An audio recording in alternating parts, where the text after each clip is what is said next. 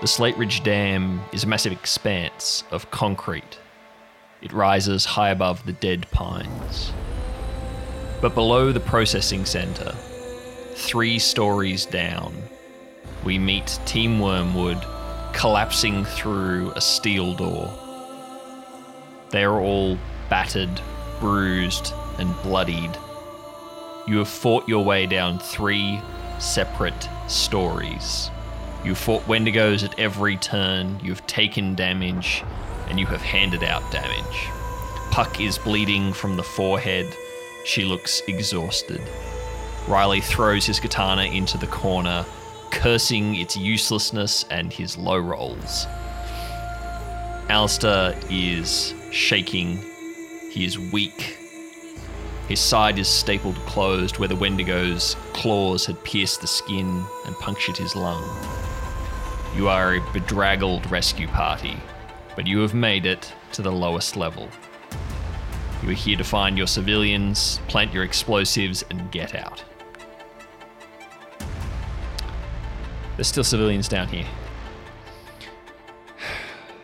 This is bad because I guess we can't be sure that they're not trying to trick us, but we have to plant the explosives anyway, so I've got those in my bag, so let's all stick together. We'll check down there first, and if there's nothing there, we pull out, plant the explosives, and get back to the car. All right. And move out as fast as we can, okay? Yep.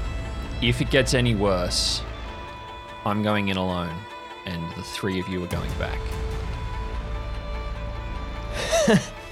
That way Heath can be proud of me that I died doing exactly the dumb thing he would have done. Somehow, even without any proper reception, because you're so deep down, Allister, you get a ping on your phone. Great. Probably your dad checking up on you. Allister looks at Puck. Like, clearly, he means Oh, Heath. sarcasm. Yes, no, I don't have any family. Thank you for reminding me of that at a personal crisis. You are welcome. Allister checks his phone. It is a notification of a missed call from Ernest. Okay, I'm going to listen to the message. Hey, Allister. It's me, Ernest. You already know that. I'm in your contacts. Anyway, so I'm on the move. All the watchmen are. Listen, I've made up my mind and I'm acting on that decision. I'm doing stuff again, and I know you're going to be like, oh, she's off running around doing dumb stuff again. I need you to trust me with this, Allister. Trust me like before. Before that night, before I left. I know I haven't earned that trust back. I know I don't deserve that trust, but I need you to trust me. A lot of people are going to die tonight, both Tyr and Wendigos, and I have the ability, therefore I have the responsibility to do something. So I'm going to do it. And what I need is for when the time comes, and you'll know when, for you to blow the dam. It's the only way we can stop lots of people dying.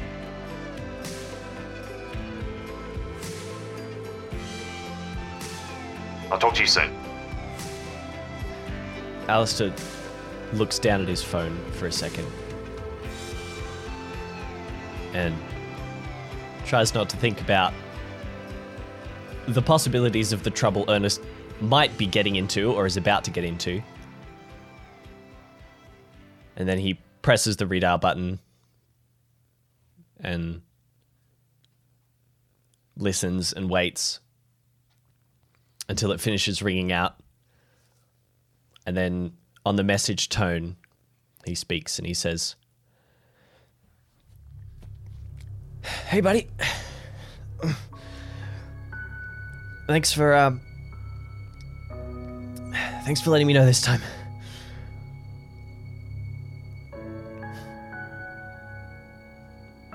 I'm here for you. Just tell me when." And I'm proud of you. Puck has assembled the others. She's staring down this corridor with one of the chemical lights in her hand, her gun in the other. All right. We're going to go in quick. We're going to find them. We're going to set the explosives, and we're going to come out. We're going to do it fast. Any objections? Not for me. By the way, if you see anything that doesn't look exactly like a human, shoot first. Shoot it.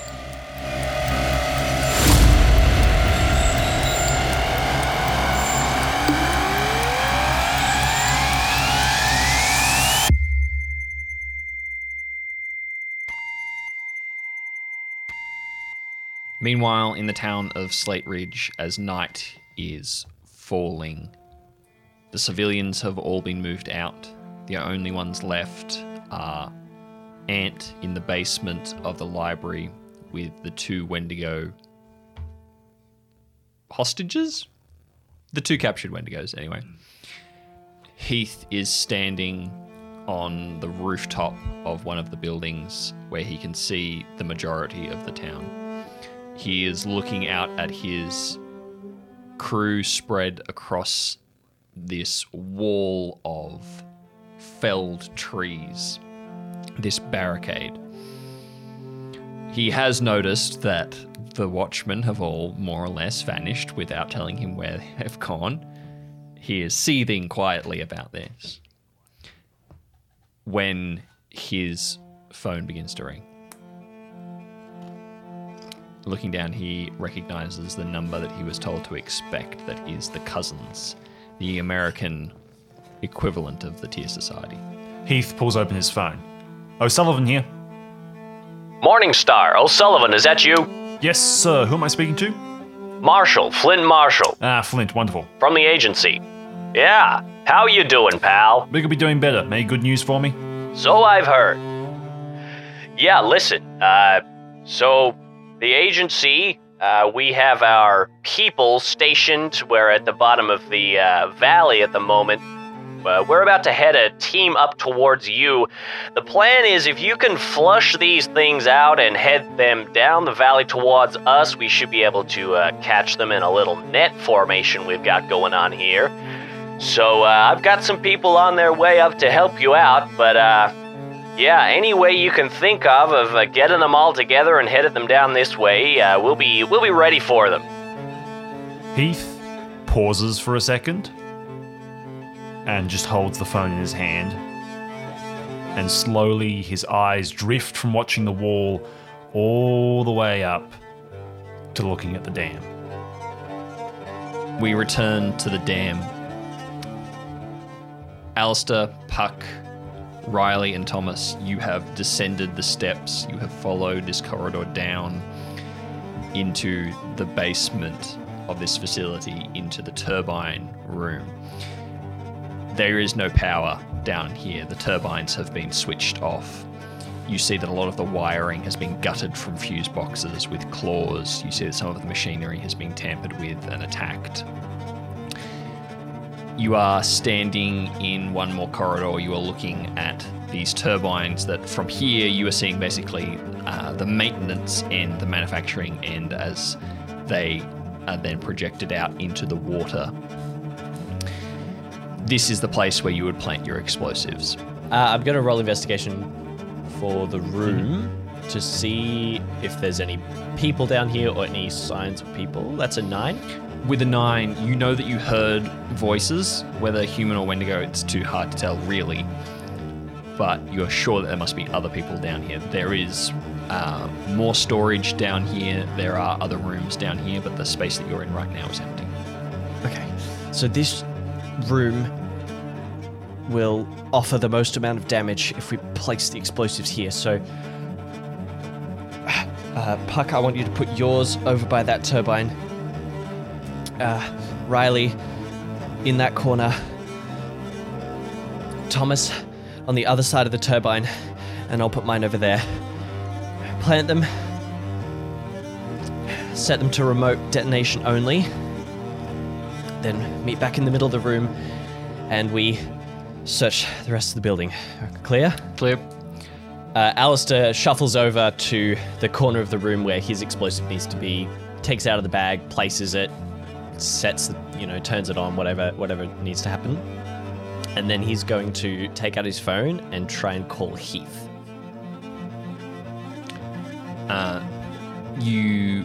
As you're trying, you get the notification, no signal. It flickers between no signal and very, very low bars. Okay. Great. All right, looks like we don't have comms, everyone. I assume Allister would also try, his tier communicator, and I assume that doesn't work either? No. Take another d4 of damage for me, Allister, since it's been some time. Yep. That's just another 1. Very lucky. Very nice. All right. You feel that the staples and the bandaging is holding quite nicely.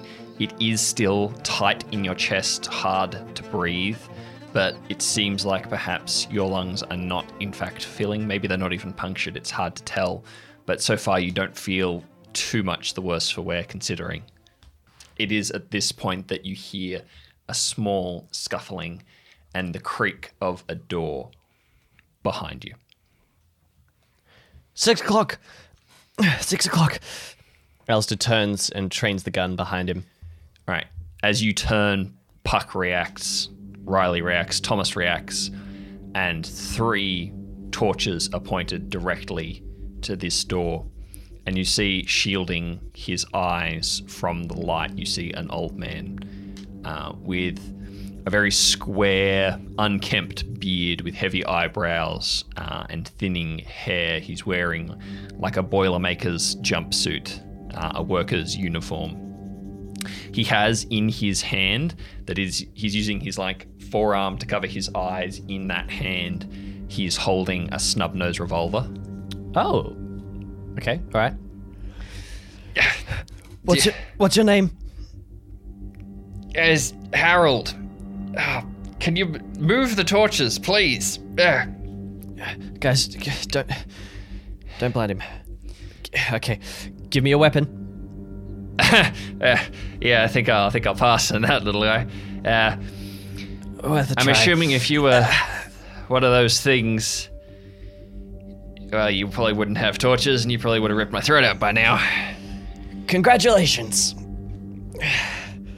I mean, I'm still alive. I'd call that good enough for me right now. Yeah. Are you the only one? No, there's 2 more, but they're injured. Where? We were in the lunchroom when they... It doesn't matter. We got down here and we locked ourselves in, but I don't think it took them long to get in. So there were 2 with you when you came down? Yeah. Okay.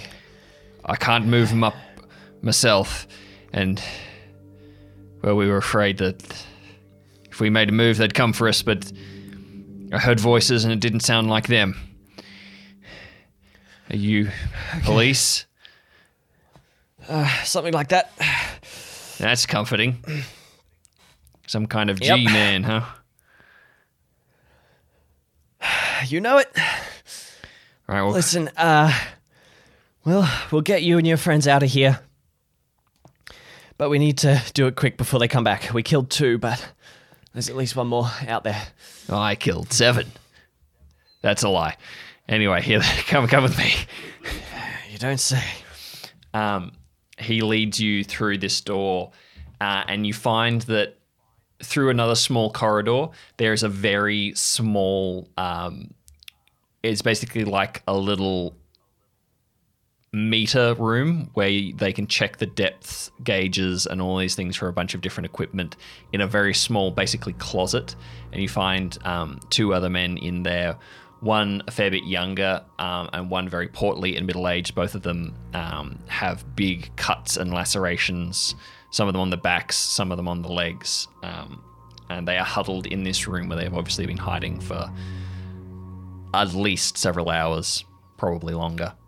Thomas, Riley, take a look at those 2. Allister, Puck pulls you aside. I can't get through to Heath. Yeah, me neither. I tried already. Listen, that message I was listening to, did you hear it? No, I was a bit busy. Yeah, it was from Ernest. He, silly guy, going in on his own, as usual. Anyway, he wants us to blow the dam. Okay. Well, that doesn't sound like an order from Heath. No, it's not. He said to wait for a signal, which, of course, he didn't tell me what that was, so that's helpful. For sure.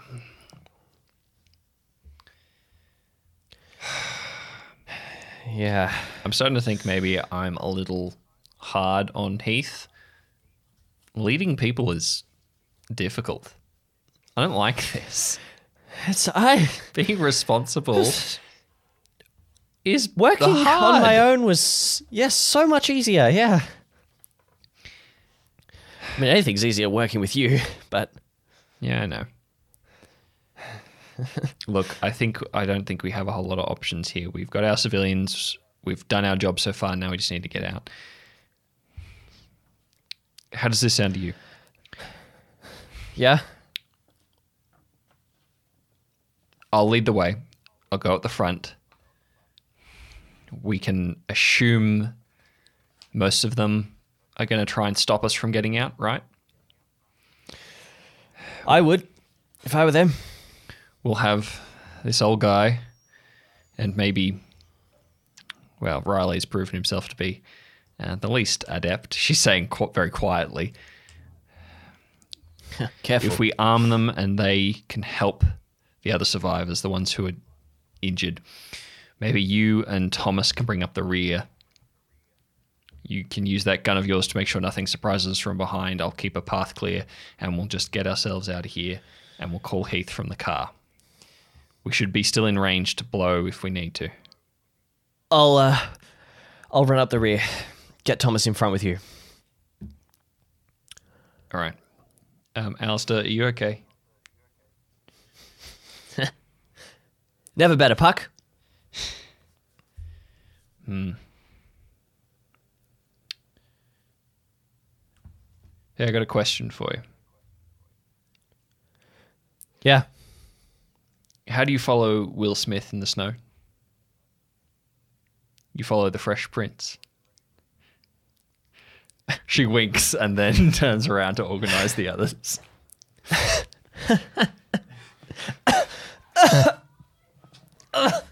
Don't make me laugh.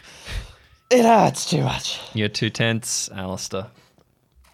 And I can see... have a punctured lung. Yeah, well, I've got a headache. What do you want? I'll bet you do.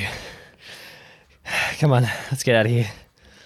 Puck forms you all up and begins to move.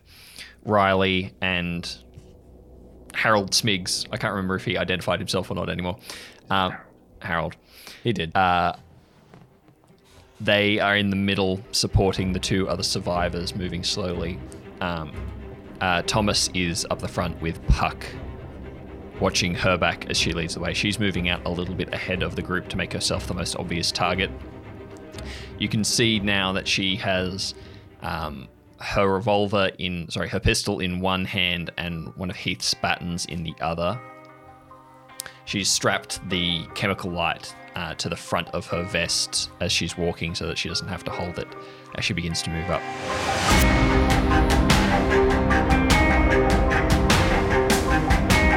In the valley below, within the deep crowd of milling, whining, howling Wendigos, Ernest Marsh, you've stepped into the clearing. With a flare in hand, you've stepped into the ring. Cord stands before you, this tall, skinny, angular figure, this Wendigo with its spreading lattice of antlers. Very bold, one. Very bold. You have no strength with which to challenge me. Hello, my name is Ernest Marsh. I'm here to do what I said before. Challenge the Alpha, and I assume that's you? If none will challenge me, then yes. Well, that's why I'm here. You wish to challenge. No, I don't wish to. I'm here already. I have challenged you. A human. Yes. He begins to prowl around you. He drops to all fours. The back sort of arches and hunches almost like a cat's as he moves.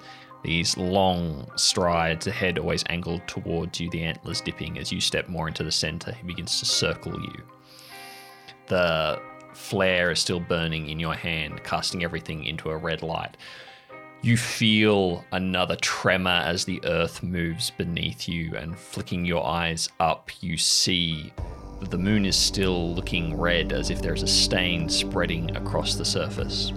You have seen in your time as a park ranger and these things, backburns and other things that put smoke into the air and change the color of the moon because of the way that the light is refracted.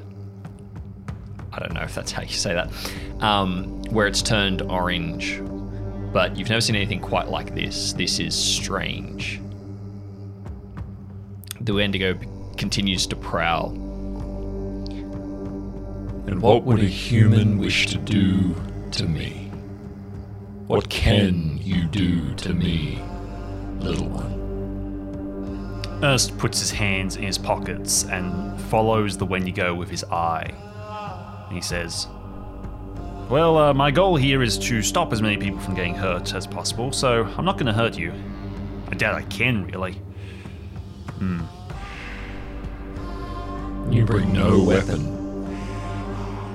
No gun, no fire, nothing to harm me, and yet you want to challenge me? You want to challenge me? Oh, well, I mean, there's a lot of things I could do here. I could just be trying to piss you off. I mean, there's a lot of options. But first things first, I've introduced myself. You are? Names are a vestige of that which dies. Oh, I've already spoken to one of you about this. Hey, you, over there. Yeah, you, come over here. No, not you, you. No, not you, you. See, it's stupid, all right? Names are important.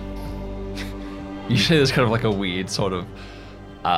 He like puts a palm out. I don't mean actually come up. Yeah, I'm a couple of them are point. like shuffling forwards, uncertain. I'm making a You point. see one of them, they're all these massive, tall, skiddy creatures, these nightmarish figures.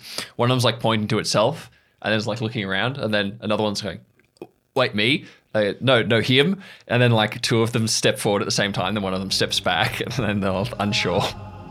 See, this is a perfect example of the fundamental flaw with everything you're trying to do here. You're trying to put together a group, yet you have no individuality. You're not allowing yourself to have any individuality. So what does that make this? It just makes this into a situation of bragging rights about who's on top, not an actual group that's here to survive. I'm here to make a group that can survive. Make a... I never know what to call it. It's not a linguistics check because that's what we've been calling it in Solar. Yeah, make a silver tongue check. 9. Okay. With a 9, there is sort of a low murmuring of voices. The way they speak, and all at once it's hard to tell whether they are agreeing with you, whether they're questioning you, whether they're just asking how you happen to get into the circle without being seen. But you are making a stir of sorts. Cord continues to circle you. I do admire the arrogance it takes to step into the circle. The self-confidence. See, it's funny. Whenever anyone else gets into the circle, it's arrogance. But when you're in the circle, it's strength. That's interesting. Arrogance is the human fault. But isn't arrogance when you don't know anything about me yet you're making these judgments? I don't need to. That's arrogance, all right. Says the little creature. Says the little minuscule thing responsible for destroying as much of his environment as he can get his hands on. Says the creature who thinks he is so important, so far above his own ecosystem that he will burn it while he is still standing there. What ecosystem? I have no ecosystem. What am I? In all your powers of deduction and reasoning, what exactly am I? I don't care what you are. That's arrogance. Yes, because He kind of clicks his claws one by one. because I don't need to know what you are to gut you. Is anyone else hearing this? Ernest turns to the crowd of Wendigos. So you want a leader who will run into any situation without understanding the circumstances. Tell me, is it powerful, still addressing the crowd, to run into a fight 3-1? That's not about your own power. That's called a stupid plan and not understanding the circumstances. So tell me, do you want a leader who, through his own ego, will send you on horseback against a line of cannons? A leader who will brush off the fact that you will all be decimated by just saying you weren't strong enough. To survive, you need to have a plan. Not this stupidity. Not this ego. You have a very high estimation of a human capability. When a bear attacks a hive, do the bees have a plan when they attack? No. They move on instinct. They defend their home. They defend their own. Does the bear have a plan when it attacks? No. It kills to eat. It defends its young. There is nothing else. The closest thing to a plan you will see in nature, little one, is a wolf pack hunting. We are the pack. We have all the organization we need, we have all the strategy we need. If you need strategy to win, you're not capable of winning without it. And look what happened to wolves. Yeah, there are some wild ones, but most of them are pets now.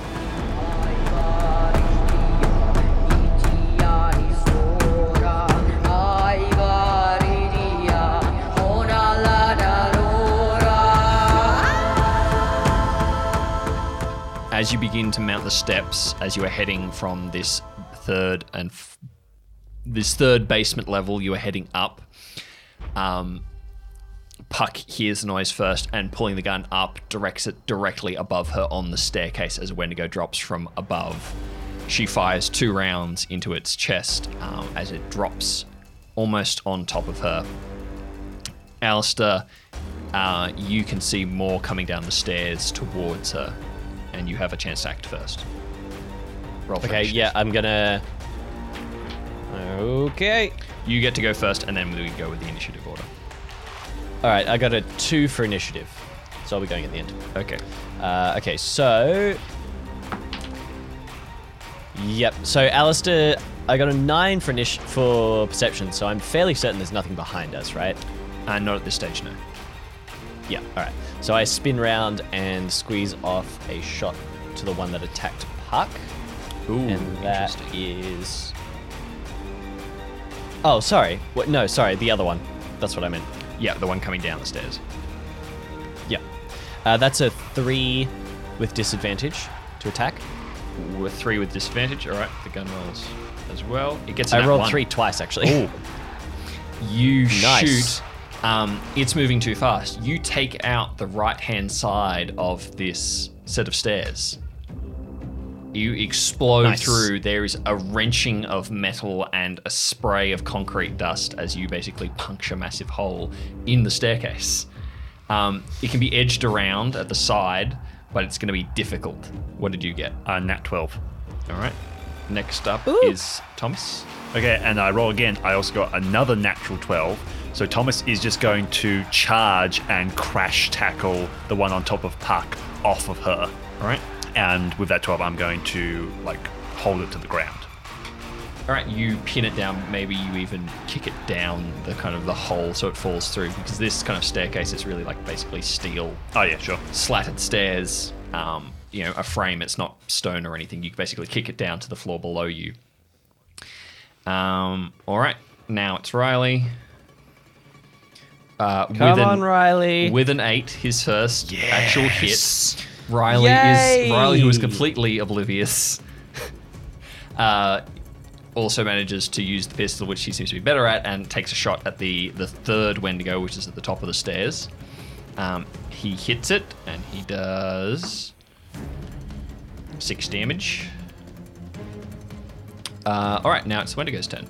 So the one on top of Puck has been shoved down. There's one that missed Allister's shot, and there's another one at the top of the stairs. All right, with a 10, one of them attacks you, Thomas. It slashes at you for 6 damage, and the second one's going to attack Puck. And with a 6, it misses. All right, we are at Allister's go again. Okay, so I will shoot at the one that attacked Puck this time. Mm-hmm. That's a 2 at disadvantage. Well, the gun got an 11. Okay.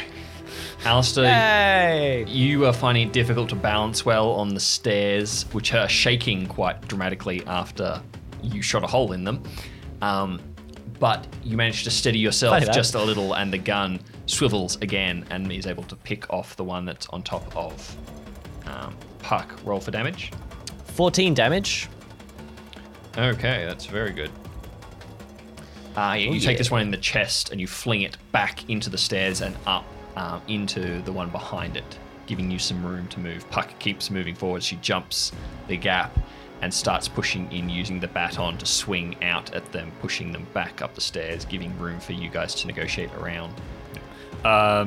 Okay. Whoever his name is, Thomas is going to jump over the gap and reach out for Riley to ferry the injured to him. Yeah, you and Harold ferry the injured ones over. Allister, you are the last to come. There is still one below you now that is scrambling for the bottom of the stairs.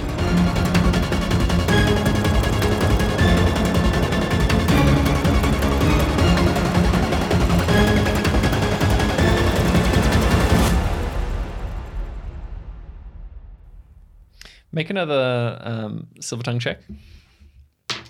Oh, that's an 8. Okay. It's another success. Yes. You hear a few howls of indignation. You hear murmuring that begins to break up and above the low sound that you had heard before as some begin to argue with each other in the crowd. Cord stops his prowling and stands towering above you.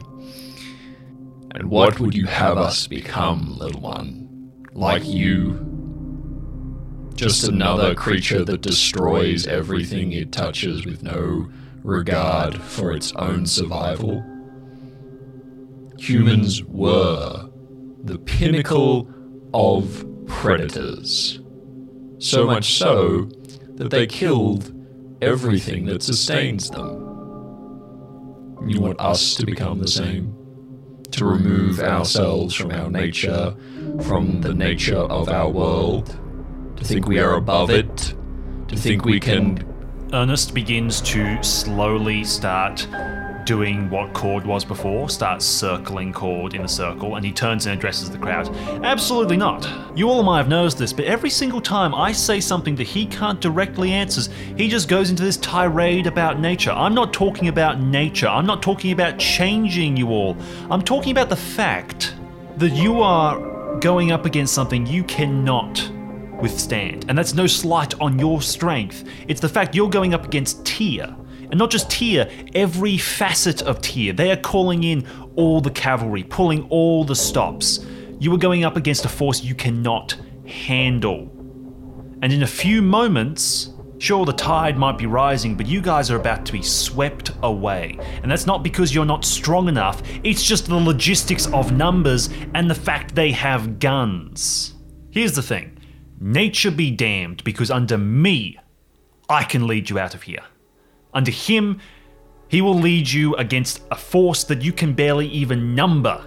He will lead you in an act of arrogance and spite because he thinks he's the best, when actually, To be the best, you need to know when to not pick a fight. Cord seems very, at first, bemused and then just downright insulted as you begin to circle him like you stole his trick. Like going, what is this? Because you're so much smaller than him. Make one more silver tongue check for me. Okay, you hear hushed silence.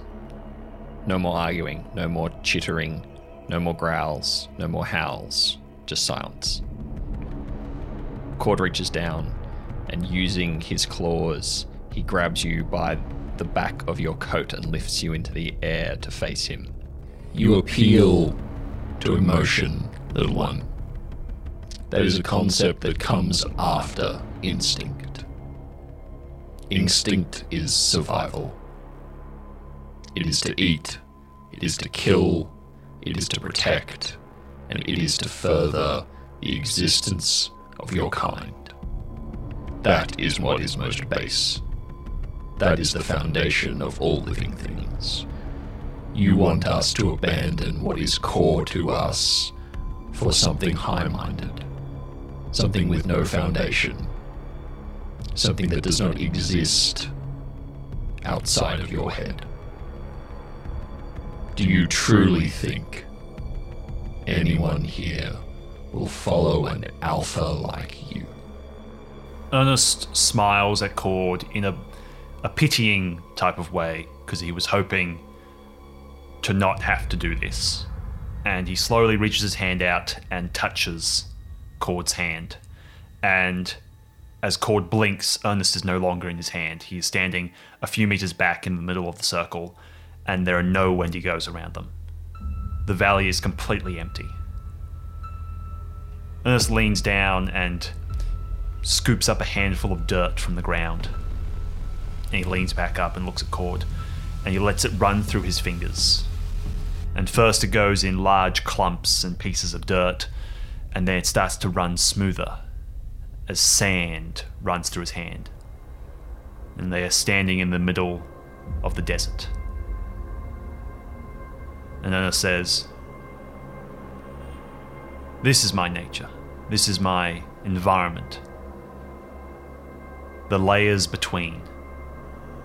Outside of nature, outside of reality.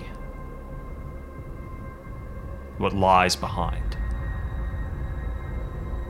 So how about I show you a few things?"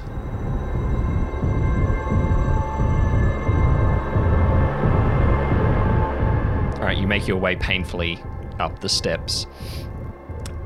You have reached nearly the final floor. You're almost back to ground level again.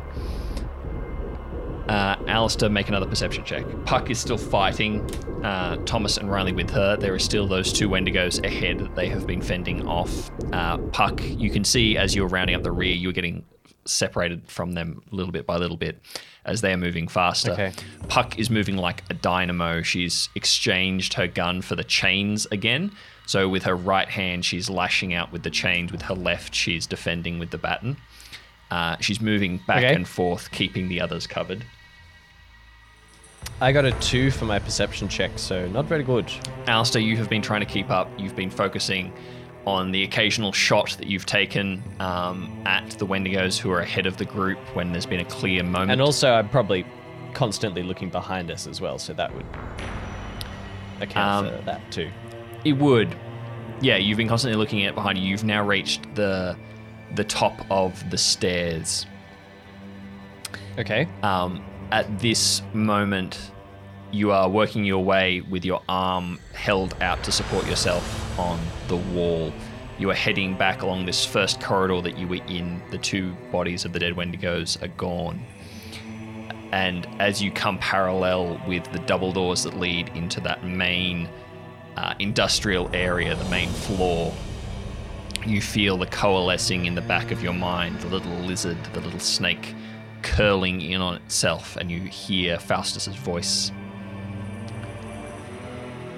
You're not alone. Look. And you feel your body moved as if by a string. You're pulled in the direction to look. The two doors which you had passed by earlier as you continued down looking for the civilians have little glass panels in them. Yep.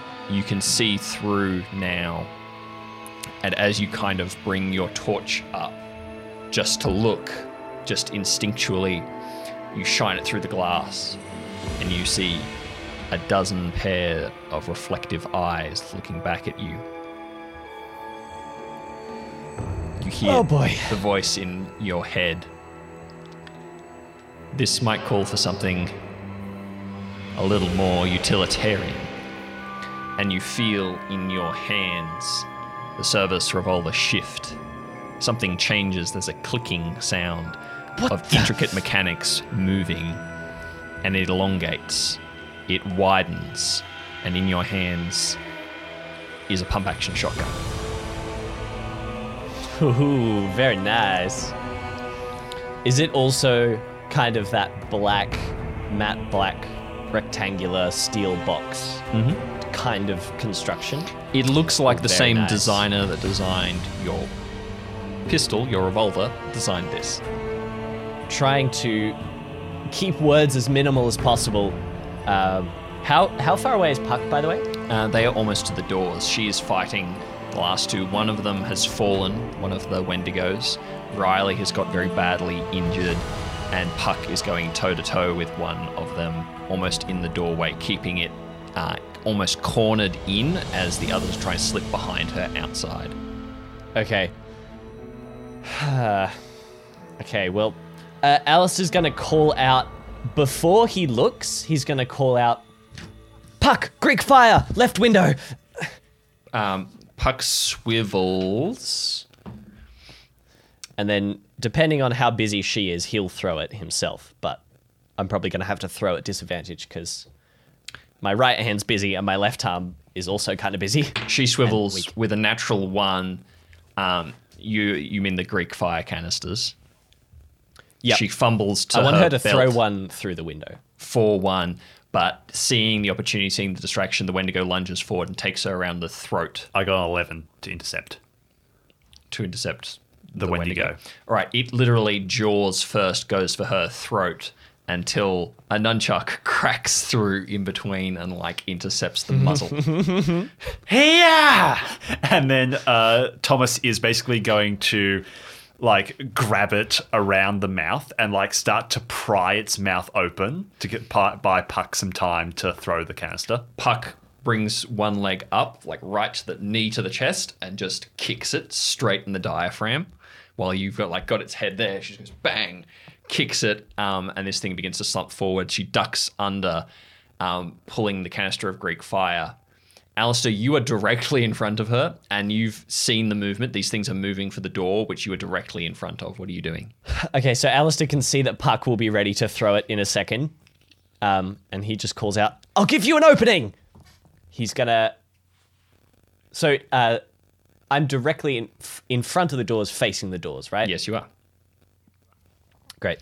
I just hold the shotgun up, pointing it at roughly where the lock of the door is, but also just kind of the center of the door. Mm-hmm. I hope this works. And I pull the trigger. Again, you feel that familiar sensation of heat expanding and then contracting fast into a cold, hard knot of power before exploding. This is like no other power you felt. This is almost like the tank round. This thing hits so hard, and yet there is no kickback. The doors are blown forwards, almost off their hinges, into the oncoming Wendigos. As you do this, you feel more than you hear.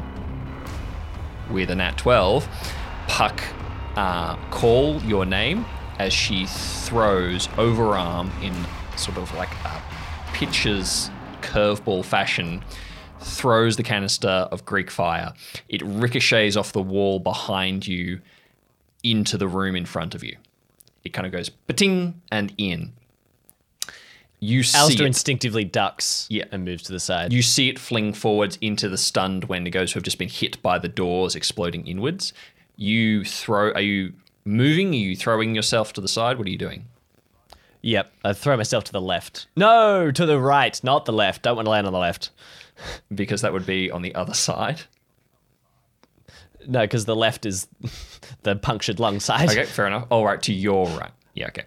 Yeah, you To throw my yourself. right, You yes. throw yourself to the ground. Take another D4 as this thing explodes almost in the doorway.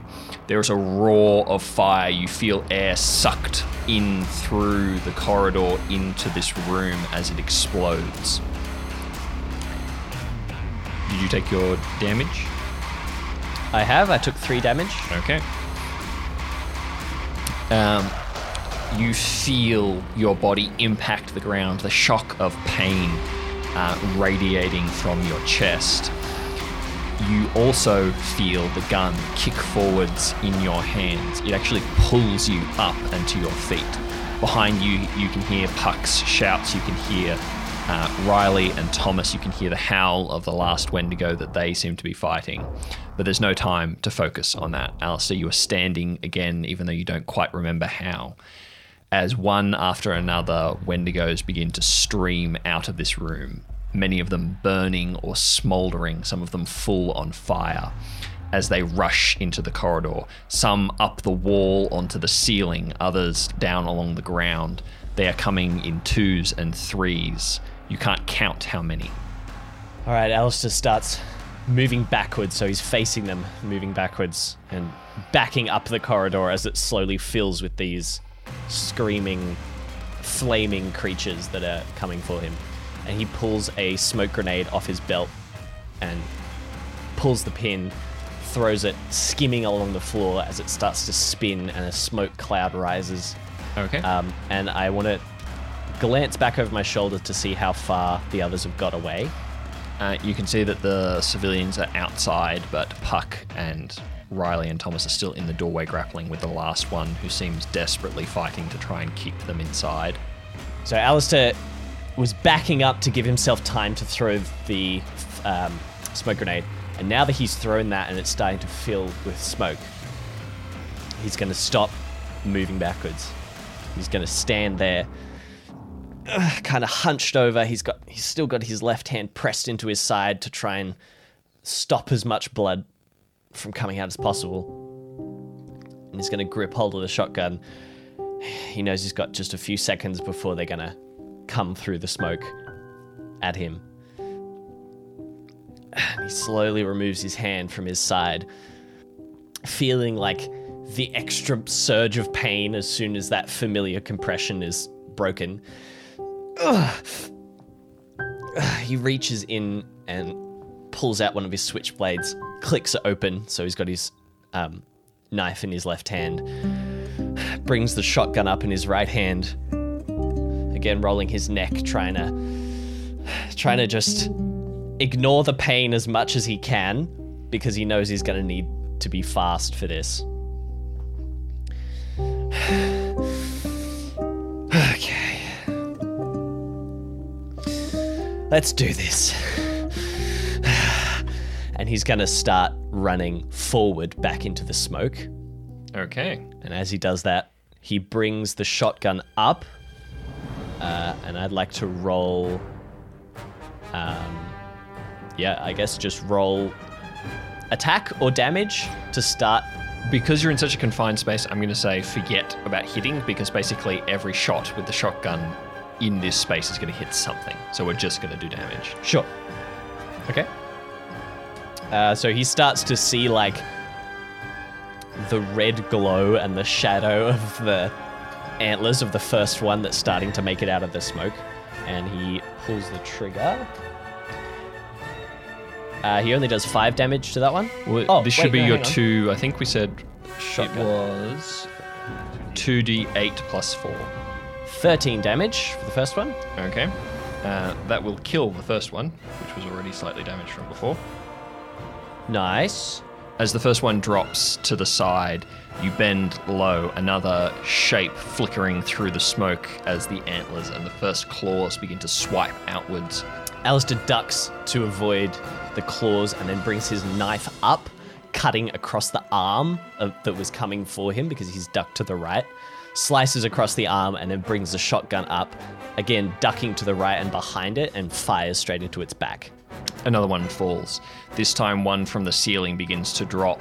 It's fully engulfed in flame, the matted, greasy fur burning. It's howling as it drops on you from above. Allister turns around to his right, ducking onto the ground, so he's like lying on the ground on his back, pushing with his legs to try and push far enough away that it's not going to hit him, and again fires straight towards it. Yeah. It takes it as well. Yeah, it slumps down the wall and crunches the fire, taking more damage on it as it begins to try and crawl away but can't quite manage it. Two more are moving out of the fog, one coming high to the left, another coming low to the right. So again, Allister sees them both coming, and he sees that there's not really easily a way round both of them because they're both coming for him. So he closes his eyes, sees the room kind of shrouded in mist in this black and white way that he can glimpse the future. And he sees himself jumping and the Wendigo with its right arm slicing the left side of his body up into his neck. And so at the last second, he readjusts and jumps to the right, grabbing its antlers and tucking his legs up. So using its antlers to pull himself off the ground with his left arm, tucking his legs up so that he goes over the bottom one, but moving to the right so that he misses the arm of the top one, landing very ungracefully, crumpling to the floor, because I did only roll a 3, so that was only just better than its natural 1 that I substituted. And then with the extra few seconds that he has for them to get further away as they're realizing that he's managed to slip between them, they get far enough away that the spread from the shotgun is going to hit both. And so I'll roll twice for damage, I guess. That's 9 damage for one of them, and 13 for the other one. One of them slumps to the ground, the other one is still struggling and howling as it tries to pull itself away. You can realize now many of them are now just trying to get out, heading for the doorway. Okay, Allister's gonna, the best he can, in fact, I will roll to see how well he manages this. It's a 5, so he trips and stumbles and it's not too fast, but he starts, I would say running, but kind of jogging painfully back the way he'd come, kind of chasing the other one. And he just like screams as he runs to try and frighten it to go even faster, as he's also now trying to get out of this corridor that he's effectively sandwiched himself in. Yeah, you can feel the heat behind you as the fire seems to be taking in whatever room was behind you and spreading now up to the roof. You are limping along. You can hear the howls of Wendigos that weren't able to get out of the original room that are burning. You can hear the howls and whimpers of those that hadn't been quite killed in your battle on the ground. But you think you may have killed 5, maybe more, almost single-handedly. This one creature is limping, bolting for the door as the smoke is rolling overhead. Allister, you are following after it. So as Allister's kind of limping, trying to run as fast as he can, he sees the Wendigo in front of him trip and fall and start to scrabble on the ground. And he walks up to it, looks at the shotgun in his hand, and he goes, thanks. Yep, needed some help there. And he rises his left arm up and just brings the knife down straight into the back of its neck, and it like squeals and wriggles and then just lies flat. He pulls the knife out, flicks it closed, pops it in his pocket, pulls out another one of his like incendiary, what are we calling them, Greek fire grenades. Yep. Pulls the pin, tosses it down the corridor just to add even more chaos in case there are others kind of coming out, and then turns again to face the door to try and get out. You are heading towards the door. The light, you can see there is very little light outside.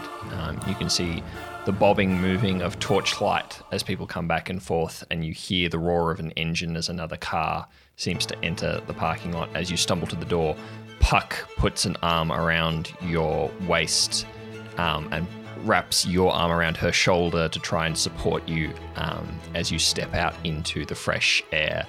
You hadn't realized quite how much damage you had done to yourself, which is going to be a D8. Yep, that's 7 damage. So. Okay. So I'm now down to 8 health total. As you put your hand back to your left side, you can feel that the blood is seeping through the bandages and into your clothes now. You seem to have probably pulled the staples out.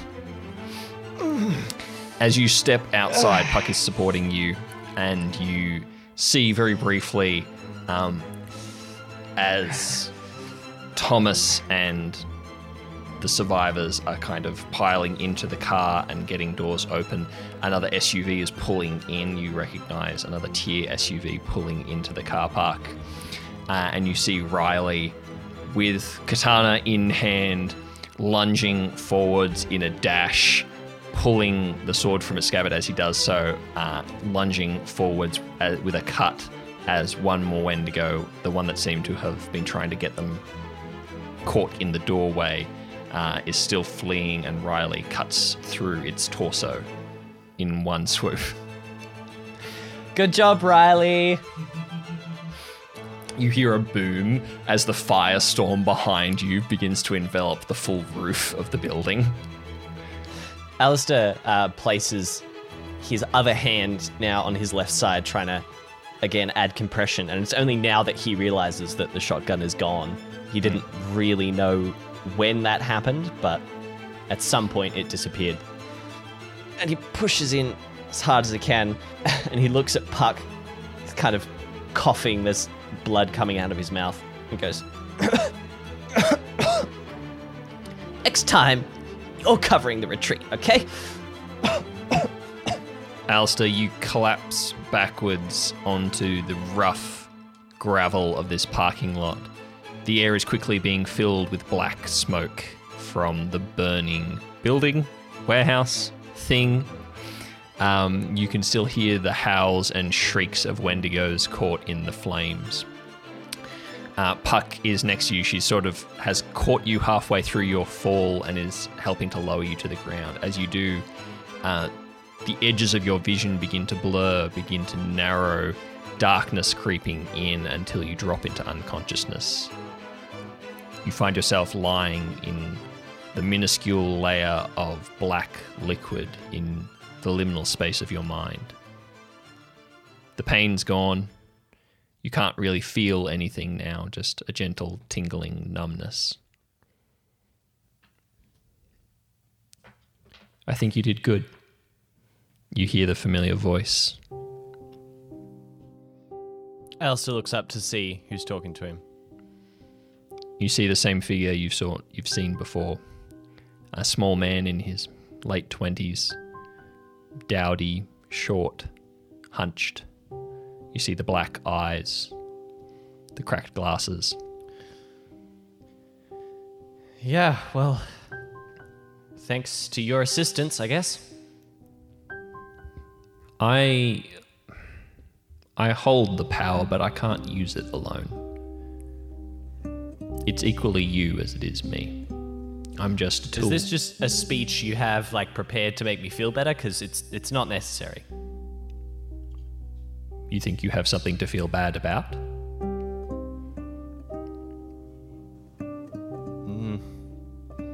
Not really. You killed the monsters. You saved the civilians. A little more property damage, perhaps, than is strictly speaking ideal. Goes with the territory, I guess. It comes with the territory, yes.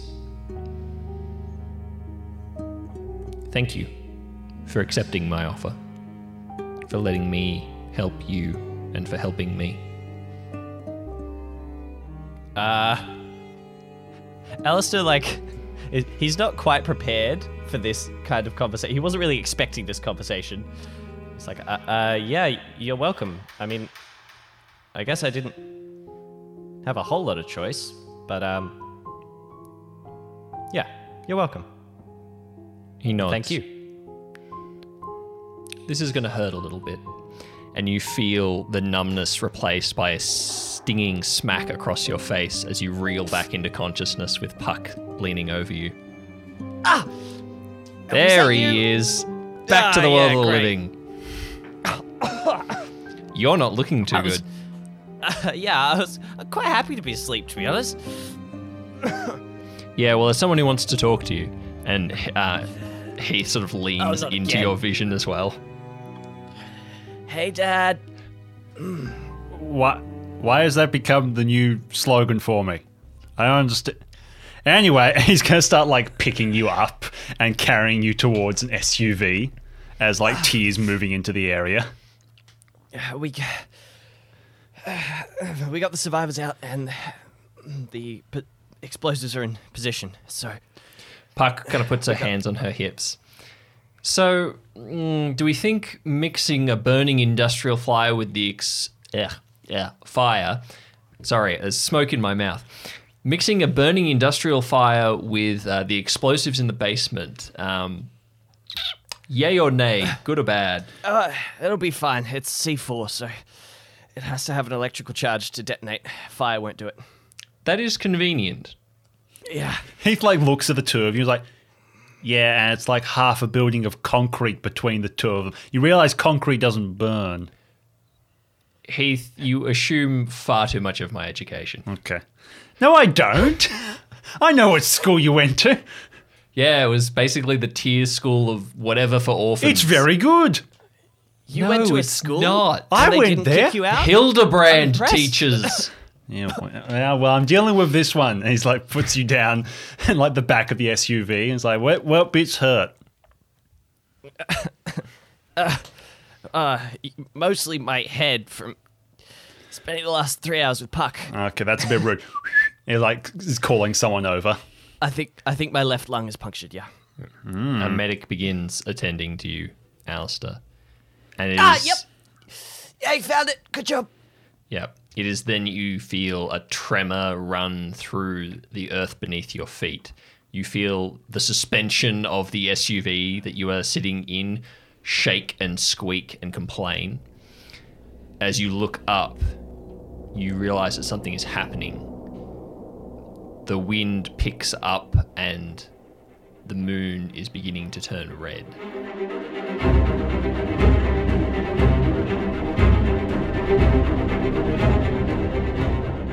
Ernest, you come back to yourself, dipping back into reality from your mind.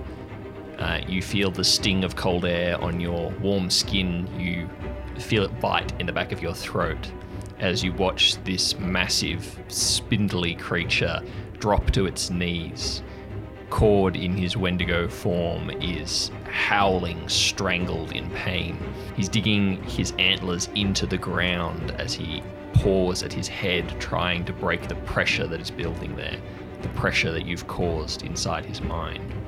As he struggles and struggles, you see him begin to curl up smaller and smaller, hands clasped over his head, holding onto the antlers as he continues to moan and wail, getting smaller and smaller as he curls himself into a tight ball on the ground.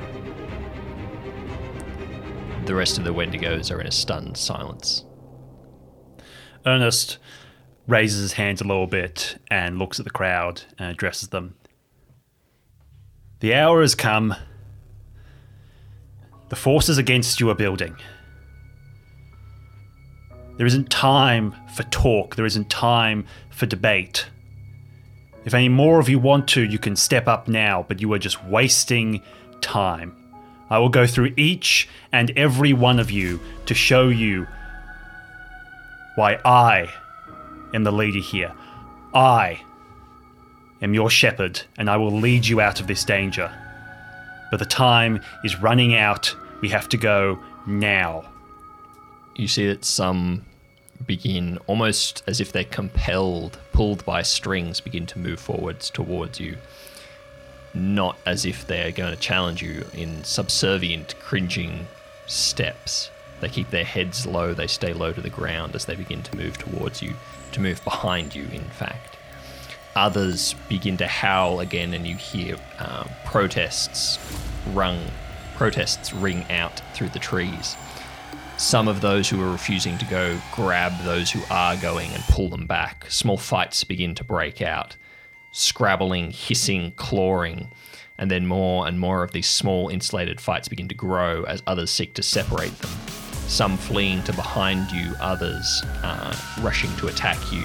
Chaos begins to break out into snarling, biting fights. Ernest is going to stand there and then look to the dam, starting to see a glow appear above the ridge and starting to wonder what the hell is Allister doing up there. Your eyes are drawn to the ridge where you begin to see a glimmer of fire as what you assume is one of the buildings next to the dam catching alight. But your attention is quickly drawn away, and instead it's drawn to the top of the ridge where the town is, up the hill from you.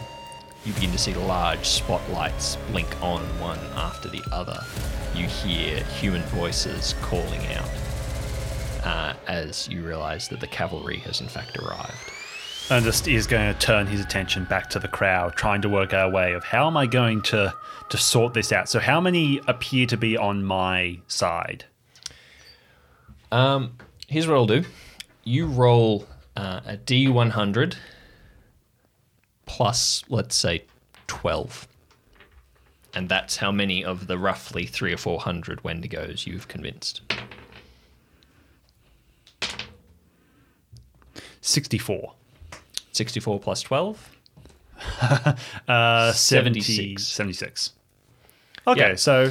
It's hard to tell. There's maybe 40 or so behind you, and some trying to protect you from the others, but there's many fights breaking out. It's hard to tell exactly how many. Can you give me a rough estimate on how many Wendigos there are in total?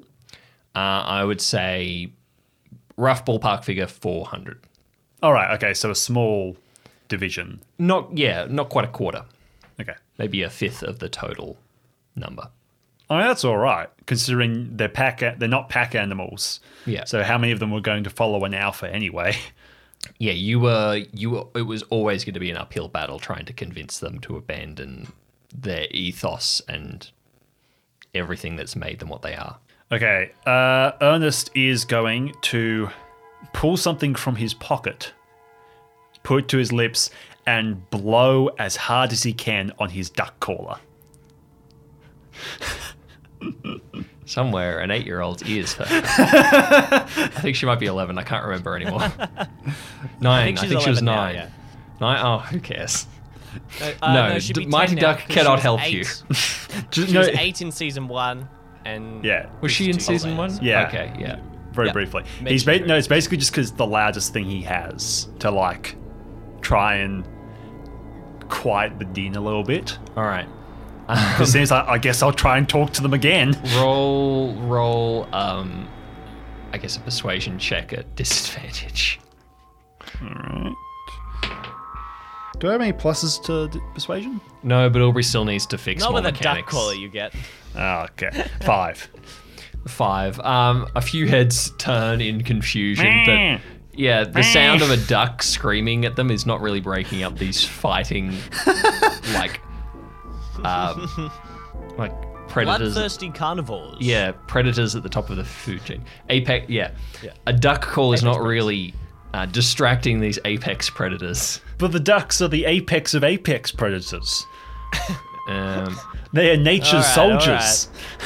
One of these Wendigos, when you make the duck call, gores the other creature that he's fighting, hurls it to the ground, steps over it, and launches himself at you, Antlers, first. You're quacking on the duck call, your eyes kind of wide, and you begin to take a step back as you're realizing, oh, this thing's coming really fast. And that's when you hear the shrill scream of a bird above you. And there is swooping, a flap of wings and a crack as something very large descends from on high and slams right into the back of the Wendigo, driving it into the ground, bringing it to a stop with a few centimeters between you and the tip of its antlers. The duck calls like, oh, as he pulls it out of his mouth. Ernest, as you kind of blink in shock, you see that it is in fact another Wendigo who has dropped from on high. As you watch the giant bird wheel back up and away, heading towards the ridge again, you realize that he must have been dropped by Darnell. You have a split second where the large, deep-set eyes of this new Wendigo, your guardian angel almost, meets your gaze, and you feel a strange familiarity here before the Wendigo reaches forward and begins to tear at the head of the other. The thing that has been trying to attack you is not quite dead yet at all, and they begin to tussle and fight and lock antlers. I keep saying horns. And you realize that your brother Edgar has joined the fray.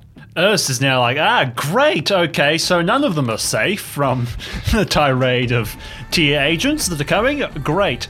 Ernest is going to pull from his pocket the flare gun that he had prepared earlier for basically signaling Allister. And it's like, well, that place is on fire, which means Allister must be there to some degree.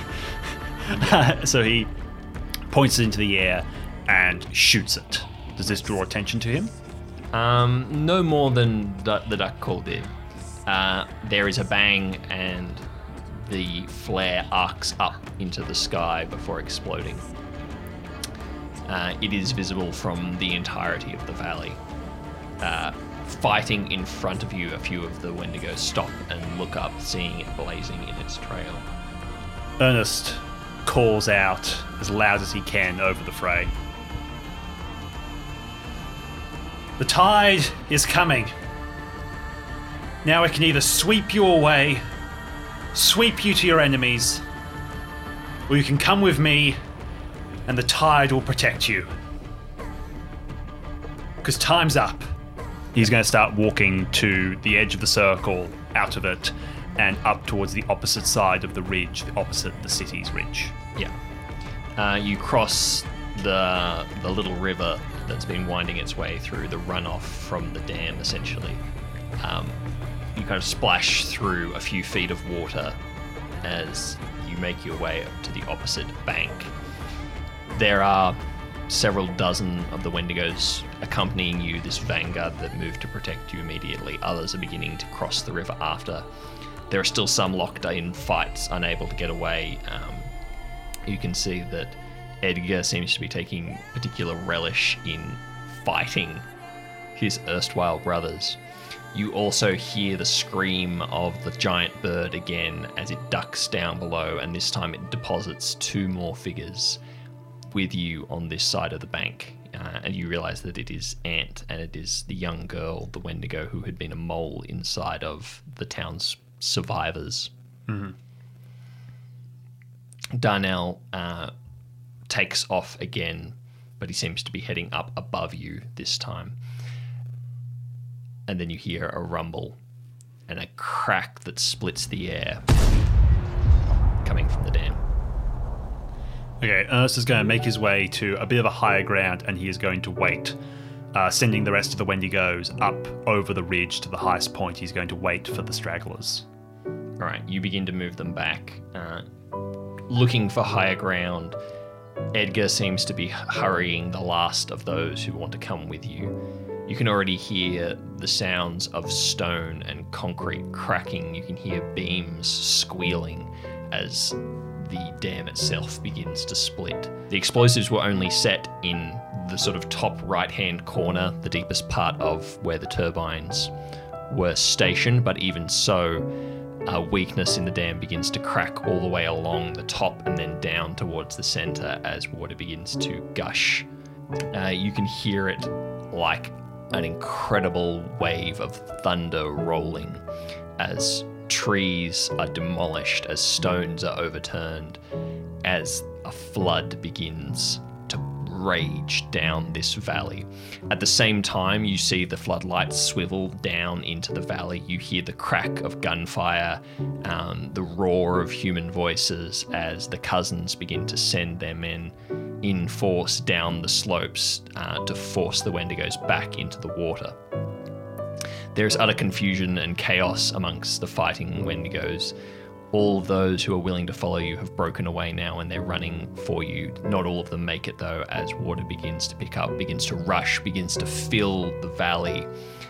This torrent has incredible power. You realize that you are much too close, even as it is, that you've underestimated, and you begin calling for them to head to higher ground.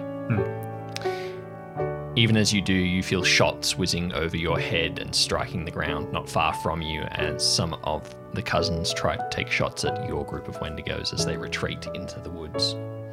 Edgar, he levels with you as he begins to transform back into his human shape. He is bleeding and scarred, even more ragged and unwell looking than before, but he grins at you. Smiles and he's like, "So you dropped by?" Oh, don't do that. Shut up. Like a bullet whizzes past and like takes off a clip of Ernest's hair. It's like, okay, let's go. Well, where are we going? We're just going to go find somewhere else to get shot at? Ernest runs up to the top of the bank, leading the rest of the Wendigos, and says, "No, so the beauty of the Americans is they love jurisdiction. Tyr doesn't like to be as namby-pamby as that and difficult. Basically, we've got to get across the border." Oh. You mean we're going to Canada? Yeah, we're going to Canada. I don't know if I like that. Another bullet like whizzes past. All right, fine, Canada. Love Canada. Above the valley, on an outcropping of stone, Officer Randy, Davo, and Sherman Grimshaw are assembled. Sherman is watching the retreat of Ernest's small bastion of Wendigos as they wind their way up into the mountains and disappear. He's watching through the scope of his rifle when the radio on his belt begins to buzz. Watchman? Oh, he lives. Good to know. Hello. Yes. You're on speaker, by the way. Radios have speaker? Hi. Hello, Randy. I'm here. Is Hi. everyone there? Yeah, so you want to explain... We're all here. Do you want us to wade through the river? Do you want us to, I don't know, take a shortcut? Maybe we should just find a chopper. How does that sound, Ernest? Just let him talk. What are we supposed to do now? Sherman, be quiet. He's going to explain it. I And the hope more he time explains it, Sorry, I just Randy. did the same thing. Ernest. Hi, Ernest. Hi, Randy. I kind of feel like we've just been given the shove. Hey, guys. Hi, Ernest. Hi, yes. So, here's the plan. I am going to take this lot across the border so that the agency, or whatever they're called, the cousins, can't really get to them. These ones have sided with me, which means I can work with them and I can help them. Oh, great. Monster politics. I love this. Yes, basically. Sherman, What? I'm allowed to have opinions, quiet. Randy. you can have opinions anytime you like, just not now. So what I need from you guys is I need you guys to go back to the library, grab your stuff while Tyr is still very focused, get in the sunshine, and go. We're gonna do a runner. Yeah, just about, because they're going to start asking questions about me, and it'd be great if you guys weren't there for that. Because they're going to come after me, so I gotta go. But here's the thing. I don't really know what's happened with the moon or what the Yeah, other... I was gonna say, doesn't look Yeah. good. Bit weird. Looks a bit apocalyptic. Randy hasn't seen that Ernest, before. you want to It explain does, what happened it does. there? I don't know a heap, but what I do know is the archipelago is going to be in more danger than ever. The archipelago is a weak spot. It is a thin point between the layers, and whatever's going on here, it's going to affect there. So my last ask of you guys is to go home and protect the archipelago. I don't want you guys going back, Sherman. I don't want you going back and flipping burgers, unless you particularly love that. Well, look, is this the part where you tell us that you're secretly a billionaire and you can afford to pay us to do this? No, but I know the millionaires. You're going to go home and What? you're going to talk to Quinn and Dex. They're not millionaires, but you can talk to Quinn and Dex. We have deals organized, and you can talk to them to take up what I was doing before. I need you guys there as my eyes and ears, just to make sure everything's safe. They'll make sure everything's paid for, everything here has been paid for. No, hold on. No, Davo. No, we're not gonna... We can't get all of the cameras. There's just not time. You can grab some of them. Alright, Ernest says, go get them now while we're busy. Ernest didn't say that. I'm on Shut up, speaker. Ernest. Okay. Alright, Davo's gonna go get his cameras. We can buy new cameras, Davo. It's okay. So you guys travel home safe, okay? You guys... I enjoyed my time at the archipelago. It was... I can't say I liked the archipelago itself, but I loved you guys. And you guys made it a place I was happy to be and a place I wanted to get back to. So make sure you protect it, because you guys are the ones in the know. And that's your job now. Roger that. Okay. Alright. Ernest out. Bye, Ernest. Don't die again. Allister, you feel the rumble as you press the detonator. You feel it as your convoy of cars are heading back down the road into the town of Slate Ridge. You hear the crack of concrete and the twisting of steel. You hear the roar of water begin to pour into the valley, and you hear the cousins begin to move down the slope to force the Wendigos back into the water. You have been stabilized. The hole in your lung has been... There's a band-aid on it. Yeah, it's fixed for now. Medical terms, you know. You are swaying in the back of the SUV, feeling quite sick. As you return to town, you see the complete organized chaos that is two different agencies working in tandem trying to contain monsters. As you reach the ridge, you step out into the cold night air and it braces you a little. It kind of wakes you up. You begin to feel your communicator buzzing.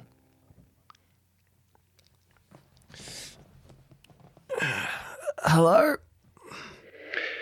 Well, you sound good. Yeah, man, never better.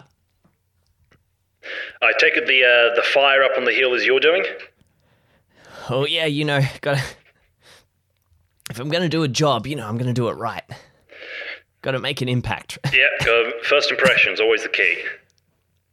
Yep. Are you back at the library now? Yeah, we just got back. Did you get out okay? Yeah, I'm on the other side of the what was it called? Ravine? Low bit? I think Lake? I think they just call that a valley. Valley, that's but it, yeah. Yeah. Yeah.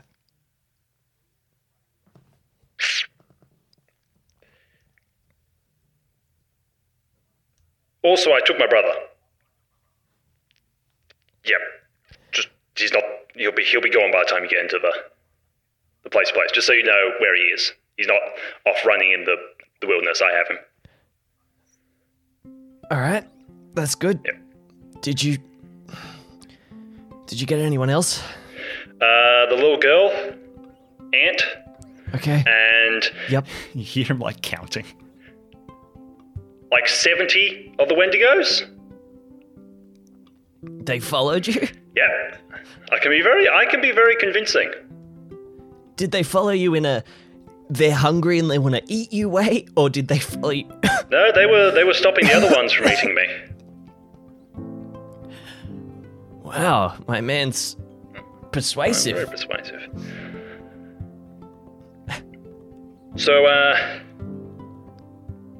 I'm heading across the border. That's the goal. Out of the cousins' jurisdiction.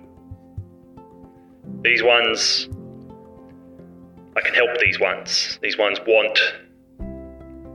they don't want to be led by someone like Cord. I know if I can fix them, if that's even possible, but my brother is acting more normal, so that's a step in the right direction. If I can do it with him, I should be able to do it with some of them. Well, they wouldn't have followed you if they weren't interested, I suppose. Yeah.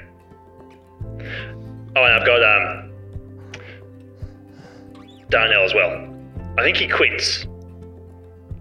I assume if he's coming with me, I don't know if he even works for T. I don't know what his job security is like, but he's with me at the moment. Well, listen, if you change your mind and they try and eat you, don't come back to Tyr because Heath will be very mad with you for taking Darnell. When has Heath not been very mad at me? Yeah, well, you know, I guess you're free of that now. Yeah.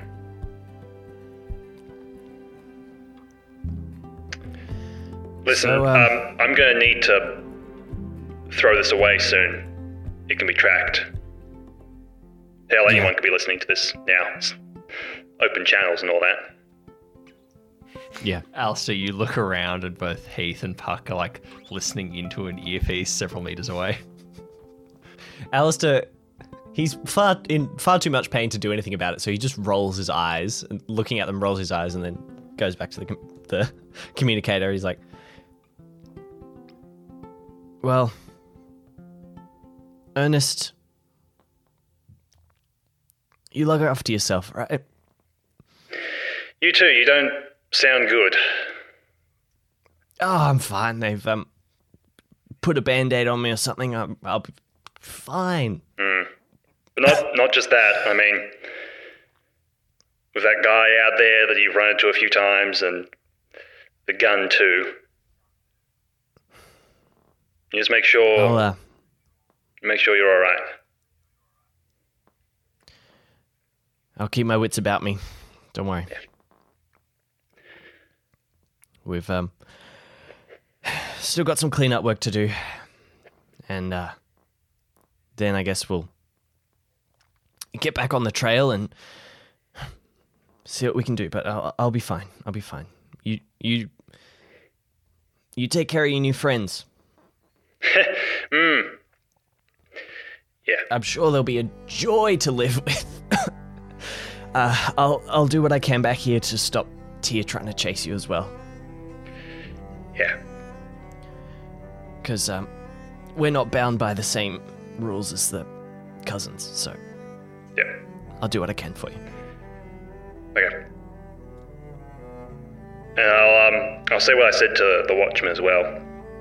Whatever's happened tonight, it's going to affect the archipelago as well. The archipelago is a special place, and this type of stuff seems to affect it quite strongly, so Yeah, I was thinking that too. I'm not going to be able to keep an worried. eye on that, but you've got more contacts there, and I'm not going to be able to phone anyone or call anyone for a while, so If they let me, I'll head straight back as soon as I can and okay. check on things. And, in case I don't see you, good afternoon, good evening, good night, thank you for being the best friend I could ask for. Listen, man, Don't shut down the emotion of it, Allister. I have a punctured lung. I I don't can't know. talk fast. It's okay, you don't need to talk. Yeah, dude. Look, I don't know how many times or how many ways you've saved my life, but yeah. I think I'm gonna have to lie down pretty soon. So Goodbye, Ernest. I'll miss you. I'll miss you too. And you hear the channel go dead.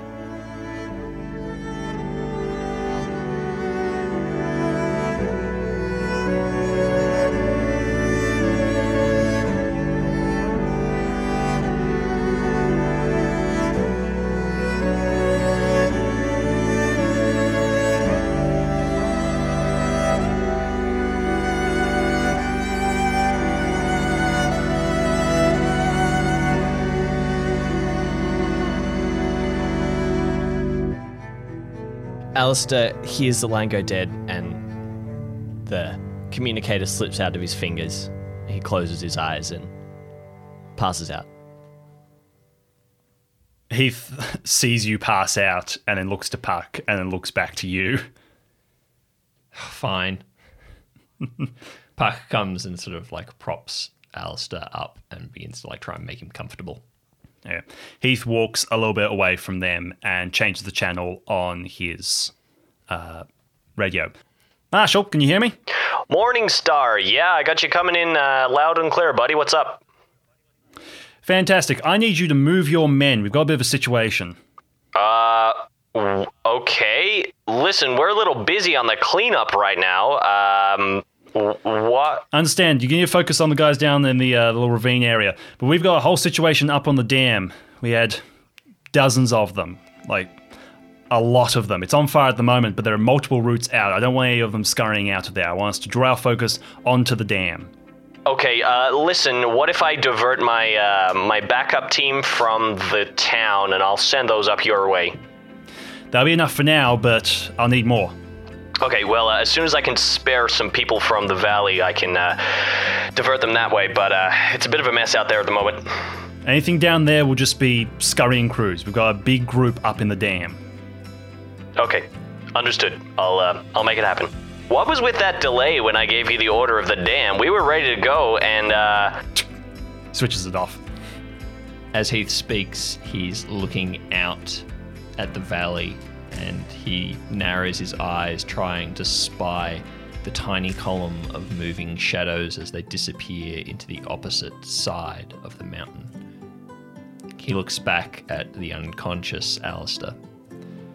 Heath whispers to himself, "That's as much time as I can buy you."